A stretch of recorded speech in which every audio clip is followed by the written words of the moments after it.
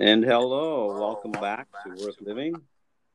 We have not been here for a few weeks, but we have returned. Okay, it's Keith Anderson here, the founder of Worth Living Mental Health. And joining me as usual are Katie. Hey, Katie. Hi. And Kat. How you doing, Kat? Um, you'll find out soon enough. Yeah, I know. That's a big question sometimes. How are you? Is a big question sometimes. You're right. Yeah. Yeah. Well, as usual, we spent a few minutes chatting. Okay, and the topic we chose to discuss tonight is mental health in the workplace. And as Katie noted, we come from different backgrounds: legal, medical, and political. So it's a neat mix, okay, of backgrounds and current situations. And I'm going to run with mine a little bit, okay. I'm a lawyer, for those who don't know, okay. I had depression for many years. I had a mental breakdown, took years of recovery, okay. I consider myself to be healthy in recovery. But back in the day when my darkness, as I often call it, okay, my breakdown occurred in 2003, okay. And back then, lawyers and mental health were not discussed to any great extent, that's for sure. I did not share my state, okay, my health with anybody for many years because I did not recognize as an illness, as depression as such, okay.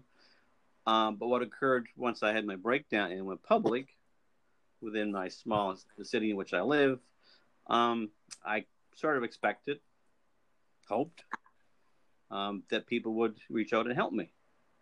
And very few did. My law firm were silent, pretty much. My close inner circle of friends were non-existent. And I had two friends come forth to help me. Okay. So it was a learning experience, that's for sure. It was devastating. It was upsetting. It was hurtful. So my workplace was sort of after the fact, after my breakdown. I realized that my workplace was kind of just that, a place to work. The connections I thought I had, were not there. And it was difficult. And I remember one day talking to my therapist about it, and after many months of therapy, she said, "Well, what are you going to do about it? Do you want to hang on to it, okay, as it causes turmoil and angst within yourself, or do you want to dismiss these people from your life and get on with recovery, get on with your life in a better way?" And it was a tough one. To dismiss them sort of meant that they were gone anyhow, okay, physically, but in my mind and such, they were still sort of friends, if you will. And I said, no, they're not friends. So they've been dismissed. Does it trouble me? Sure, it does at times, okay, but I've certainly moved on. And so my workplace was, like I said, a place to work. That was it. It was very sad, very troubling at the time, but nonetheless, I'm here. So that's sort of my workplace experience. Okay. Yeah. Anybody else like to jump in now? Sure. So when I was talking and thinking about my workplace experience, I found that mine has been really positive. I'm very fortunate. So I work for a member of parliament as a communications and policy analyst. And when I first met my coworkers who work in a different town and city from me, I was off my medication for a bit, accidentally, and I was feeling extremely suicidal and very out of it. A lot of intrusive thoughts and compulsions with my OCD and everything. And so we were having a team retreat. So every day we would meet in the office and go through meetings and kind of strategize what we wanted to do for our boss. And my boss was there as well. And I was just getting to know her too. And I had met her a few times. But, we weren't that close yet, right? We were still getting to know each other. And so I was really nervous when I was off my meds. And really, my mental illness is just pulsating insanely. I was really nervous about what they would think because I'm fairly open about that stuff, but at the same time, I almost feel like it's different in the workplace because there's this professionalism, right? And you need to know the boundaries, like what is too personal and what is professional enough. And so I had one day where I felt physically ill, and I was supposed to call my psychologist because I had emailed her one night saying, I'm thinking about killing myself and I have a plan too, and I can act on it right now. And that really freaked her out. And so she basically said, I need you to call me tomorrow. No exceptions. I don't care if you have work. I need you to do this. And so I kind of spoke to my coworker and my boss and said, look, I'm going through something right now. I have OCD.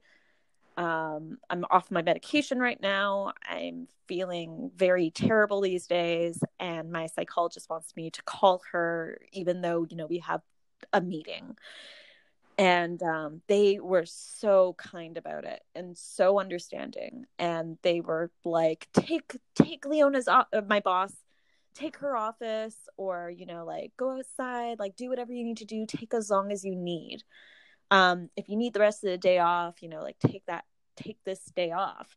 And, they were just so kind about it and receptive. And they are very much the kind of people that when we start a meeting, we talk about our personal lives as well as our professional lives. So they're like, how are you actually doing? Like, don't bullshit, like, are you doing well? Are you doing really badly? Like, just be honest. So for me, that made me feel so good. Like, I remember talking to my psychologist and just saying to them, like, wow, my boss and my coworkers, they genuinely care about me and they genuinely care about my mental health. And, I feel so supported in this moment because I've definitely had experiences with professors, with other bosses, that weren't as positive, right? Because I feel like we talked about this earlier, but when you need a sick day because you have the flu, there's no question about it. Take the sick day, right? But if you need a sick day because your brain is literally on fire, people can perceive that as laziness, or you just want a day to like do whatever you want. So I've always been very mindful of that going into work. Like I was always very cautious about how much can I disclose, and will they believe me even? What if they think I'm lying about it? And will they perceive it as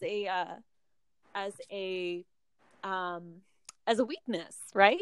So will they think I'm not going to be as good of an employee because I'm mentally ill?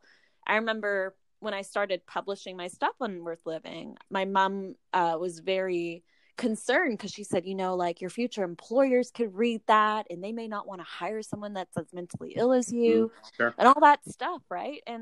But I was telling her, you can't fire or you can't not hire someone because they have a physical disability. Therefore, you can't do that if they have a mental disability. That doesn't make any sense, like it's just, that isn't legal.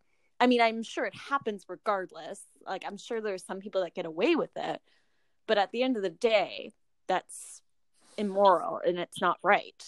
So I would rather work for someone who is accepting of who I am and my disability than decide that I'm useless because of it, right? Or treat me like shit because of it.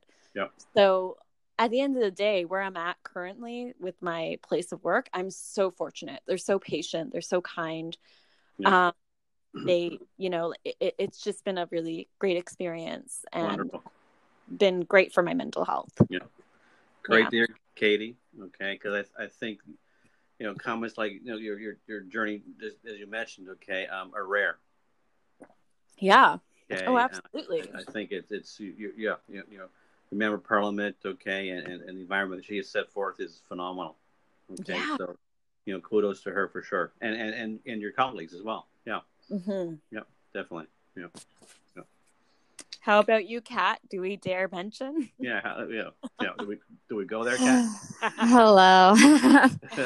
I've just been reeling about what to say, but I guess I just won't even think about it. So, first off, I think medical students in particular are kind of seen as gunners. That's a word that is used for medical students. It just means working hard, always doing the most, like never laying down, never being quiet, always studying, like always working hard, go, go, go, go, go to no end, which is a very toxic way to view medicine. And it is frankly ridiculous. We should be the ones setting the precedent for mental illness. Like we should be promoting mental health as much as we're promoting this like hardworking work ethic, like knowledge base, like just there are a lot of good things about it. Like working hard is a great thing, but like we should be prioritizing mental health if we're healthcare workers. It's just ridiculous. And there are some medical schools that definitely make more of an effort to do that than others.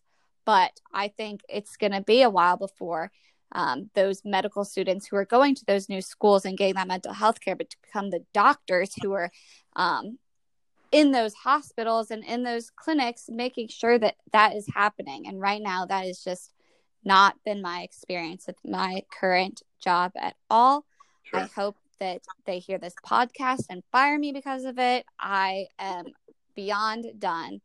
It has been the most ridiculous thing. My mental health is probably the worst it's been since I stabilized 3 years ago. Oh, I've been rapid cycling, mania depression, like never before. It's just been insane. My pupils are huge today with all the serotonin pulsing in my brain. I feel like I could punch something or someone or someone's. Like I just am on fire, and it for no reason. There's no good reason. I'm a hard worker. That is something you cannot go into the medical field not be a hard worker. I'm a hard worker. I enjoy doing a good job. I enjoy learning. I enjoy the medical field in particular. I love learning about medicine. I love it. I love working with patients. And if that was all it took to be successful at my job, like it should, then I would be a shooting star. I would be revered. I mean, this should be something that I should be succeeding at. I should be exceeding expectations. But at the job I'm currently at, the expectations only get higher. Today I got in trouble because I didn't say good morning to someone. That is ridiculous. Is that part of the job title? It is. Okay. Yeah, exactly. Yeah. And sure, like if I was consistently not meeting deadlines, that sounds like something to have a talk about. And the talk should go something like, well, I see this is happening. Why? That hasn't happened to me. If there's a problem, I get yelled at and then it's over with. They don't ask about my personal life.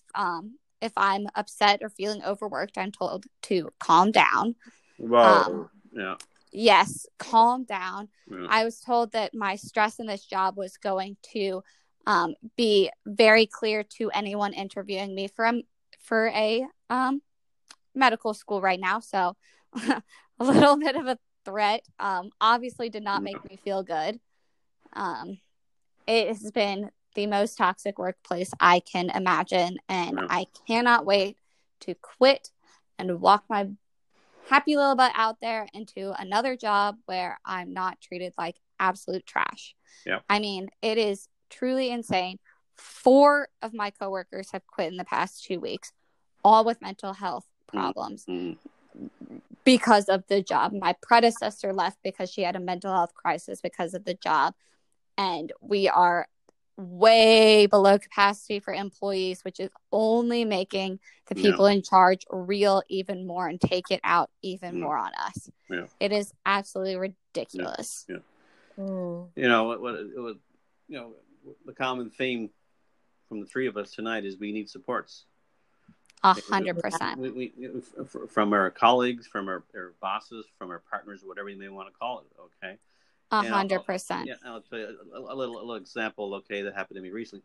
World League Mental Health is quite active. You know, in mental health, of course. Okay, and we partner with some nonprofits and such. Okay, and last week was especially trying week. Okay, in terms of how busy I was and other people that I worked with had been, And so Friday afternoon about 3:30, okay, I received an invitation to join a Microsoft Teams meeting with someone, okay, and she just wanted to check in and see how I was doing, give them the week.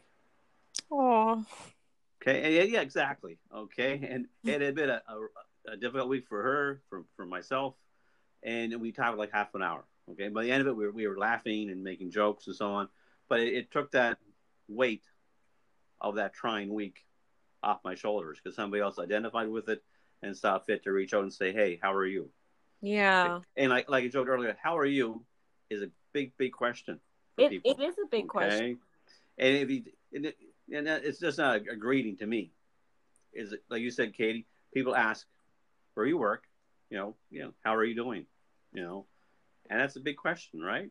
Yeah. Because they want to know, not just fine response. They want to know how are you.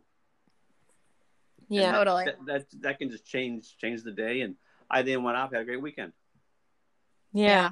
Okay, because I felt better. I felt relieved. I felt somebody understood what I'd been through, what she had been through. So those are the kind of things that we're all powerful people. I think that it's also important to note that when you are mentally ill, your mental health is very vulnerable. I mean, everyone's mental health is vulnerable, but when you're mentally ill, it's like you're raw. Like anything can kind of trigger you.